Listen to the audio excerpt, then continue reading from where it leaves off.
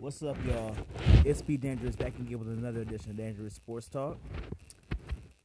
I'm kind of fucking late on this for real. Depending on which way you look at it, I am late on this, but I just want to talk. Before I even get into anything, I want to talk to Stephen A. Smith. Mr. Smith, I understand that you hop on hype trains faster than anybody could. An athlete could be a little to well-known player, you'll rave and rant about him, or players you have a love affair with like Aaron Rodgers. You'll downplay any of his flaws, you'll make excuses for them, like pretty much you'll suck up to them to the sickening degree. However, if you don't like somebody, you'll go off on them like you did Kwame Brown, or how you did KD, or even Tim Tebow or Jay Cutler. You'll go completely in and leave no stone unturned when it comes to these guys. So, my question to you is, what makes Donovan Mitchell so damn special that you had to say some crazy, outlandish shit saying that he was the best jazz player of all time? Like, I think you're mistaking pure talent and skill for in the playoffs at that. And you're literally, like, when you said that shit, you're literally dismissing everybody that came before him that ever played for the Jazz. The last good player that I can remotely recall being on the Jazz, like superstar level, would be like Andre Kirilenko. Or maybe Darren Williams. Like, he was a little bit underrated, so to speak, but he had led the AC to Jazz to the playoffs against the Lakers in 2009. Okay. But you're also talking about the fact that he's literally stepping in the footprints of a John Stockton or a Karl Malone. Like, those two are Hall of Famers right there, and that can never be disputed. So for you to pretty much dismiss them for him and say that he's the greatest jazz player of all time is a little bit baffling to me. And even further back, even if you want to go further back, hell, Pete Maravich even played for the Jazz at one point when they were in New Orleans. So does that make Donovan Mitchell better than Pete Maravich? Like, you really have to put everything into perspective when he talks about the best jazz player ever. You can't just say, oh, well, Malone and Stockton, because that's only literally one part of the damn puzzle. If you're talking about every jazz player that ever played for them, like, during different eras, you have to take everybody else that came before him and after him into accountability. Like, you're not just talking about Karl Malone and John Stockton, because obviously those two guys are the greatest players that ever played the game. Well, two of the best players that ever played the game. And their influence is still felt in Utah today. So you'll have to take them into accountability. You'll have to talk about Pete Maravich playing for them. You'll have to talk about, those are really the only players that I could think of on the Jazz that really had success outside of the team. Like, whenever you said the Utah Jazz, you would automatically think of these players. And AK-47 is definitely a slept-on. Like, he was one of those players that I actually liked. You know, he could shoot his ass off. He was a tough player. Like, pretty much he had all the makings to be a superstar for real. And don't quote me on this, but I think that he didn't last longer in the league because of injuries and stuff like that. But, yeah. Stephen A. Smith, like, I want that good shit that you smoking, because you clearly been huffing on something to say some bullshit like that. Like, Donovan Mitchell, I won't take anything away from him as a player. He's a damn good player, and he definitely has more room to grow. But do not dismiss or disrespect the players that obviously set the standard for the Jazz franchise as a whole. So, you're pretty much spitting in the face of John Stockton and Karl Malone. And we all know that John Stockton is the point god of point gods, okay? Especially in the assist game. Like, that man was probably one of the most unselfish players to ever play the game. And Karl Malone, as a person, he's a dickhead. And if you don't know what I'm talking about, just Google it and look it the fuck up. Like, Karl Malone is definitely a fucking douchey, one of the most douchiest dudes you could ever fucking meet. But at the same time, as a basketball player, you can't deny the skill. Like, he was a power forward, okay? So, just put that into accountability next time you say that somebody is the greatest, etc. of all time. Like, insert team here. And I also wanted to touch on the playoffs, of course. The impossible has happened. The Los Angeles Rent Payers, a.k.a. Clippers, are actually going to their very first Western Conference final against the Phoenix Suns. And I know that my boy Mike is going to ask me about this when we're on the air on Tuesday. He'll ask me, what are my thoughts on it? Honestly, I don't have any thoughts. I will tell you again and again. Damn. Keep twisting up my damn words. My bad, y'all. People keep saying that if the Clippers do something, it takes something away from the Lakers. First of all, I'm perfectly aware that the Lakers got eliminated in the first damn round. Got sunburnt and sent to a crisp. So, that's one thing that nobody has to remind me about, because I can perfectly stand in my elimination-ass team and keep it the fuck moving. However, when people think that something that the Clippers will do will take something away from the Lakers, first of all, I don't give a fuck if they win the chip or not. It takes nothing away from the Lakers at all. And I could really give a fuck about the Clippers, for real. Especially now that Kawhi is out. Granted, Pandemic P, he balled out, played exceptionally well, and then he scored a lot. And he pretty much filled the shoes that Kawhi would have had to fill if he was playing. So they did what they had to do to win it. Phoenix, the game is tonight. I literally want the same damn energy you gave the Lakers. Burn their asses to the point where they know they're not going to win shit. Because what the Phoenix Suns have done, which I've said in the previous show, they exploit the team in question they play against's weakness. They'll play against their weaknesses, they'll exploit it, cut you down the middle, and they'll make it seem like you're pretty much dead in the water.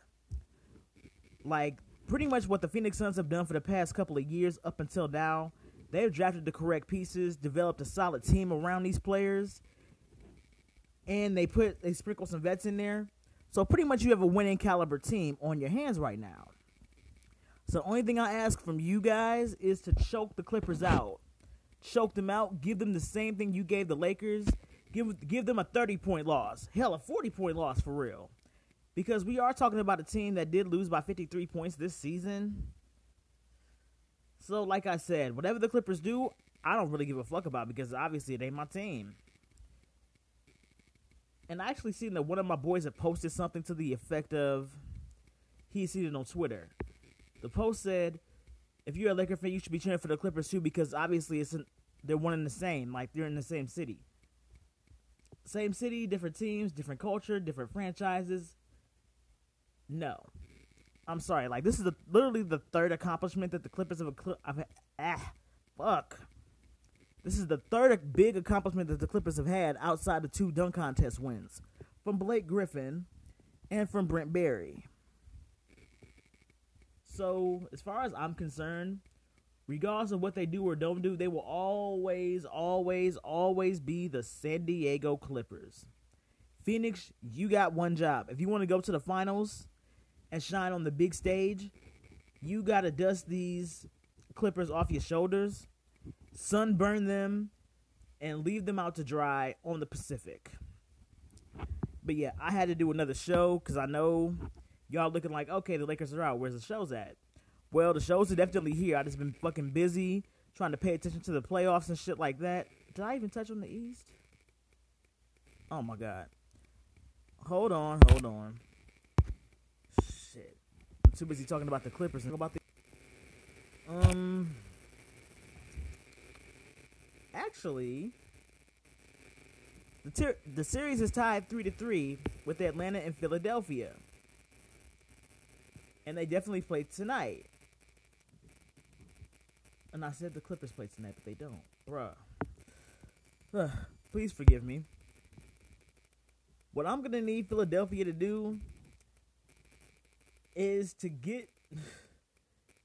Well, obviously you're gonna have Joel Embiid being involved in the game, and Ben Simmons, you got to step up, bro. This is Game 7.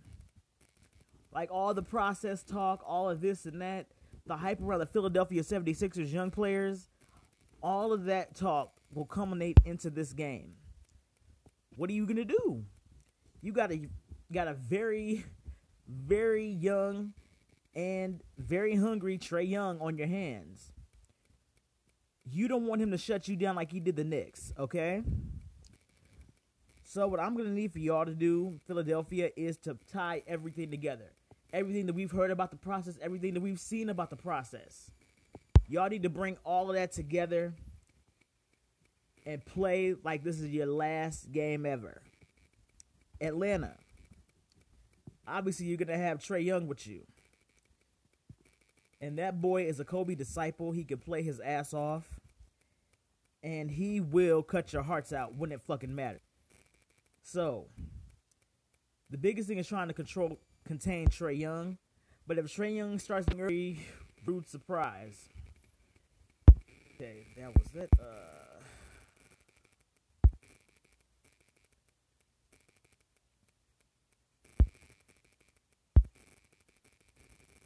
Oh, shit.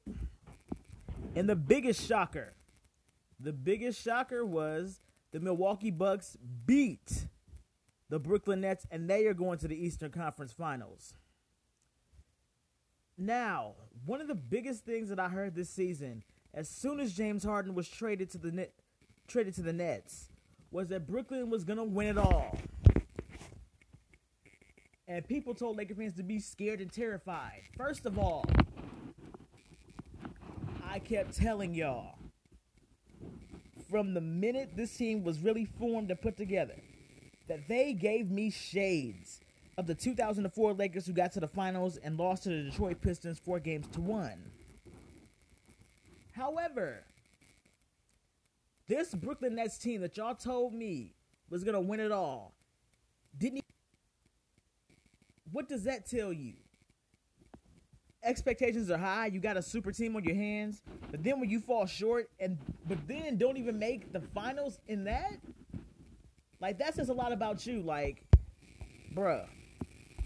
Giannis, he scored 40 points. Drew Holiday, 13 points. PJ Tucker, 11 points. Chris Middleton, 23 points. Brook Lopez, 19 points. And on the Brooklyn side, KD had 48 points. Blake Griffin had 17 points. James Harden pitched in on a messed up hamstring on 53 minutes and 22 points. Brown, 14 points. Harris, 10 points. But obviously, you've seen who wanted it more. Milwaukee came into this game knowing what was at stake. And people have slept on the Bucks for years, even in Giannis' MVP season. So, knowing that they had to win or go home, they came up big. And now they're going to the NBA Eastern Conference Finals. And this is probably one of the biggest shockers of the season. Like, fuck the Lakers getting eliminated. People saw that coming because AD wasn't there. But Brooklyn, to lose against a Milwaukee Bucks team that they didn't expect, they expected them to lose, to win against, like, this is big news. And I know I'm going to cover this a lot on the mic with Mike on Energy Radio. That shit is going to be absolutely insane, man. And I can't wait to watch First Take on Monday because I want to hear what they got to say about this because it's shocking to some. But I seen it coming. I seen this coming. Like, this team has talent. You got superstars on the team who can score anytime they want to. But with James Harden being hampered the way that he was, knowing he couldn't go full-on James Harden mode, that set them back. Kyrie being injured set them back, of course. And this whole season for Brooklyn was just disappointing, to say the very fucking least. In Milwaukee, I'm definitely proud of you guys. Like, I prayed that Giannis would show up, and he definitely did. The team performed around him. They contributed. And that got them their ticket to the Eastern Conference Finals, and that's what's up. That's what's up. Whew. Yeah, I've been rambling on and on because I did puff pass before the show, so that's why I'm rambling again and again. Love and your support for the show. Please keep supporting Dangerous Sports Talk. Like, listen, share, do what y'all do. I'm gonna leave it right here. You guys have a good day.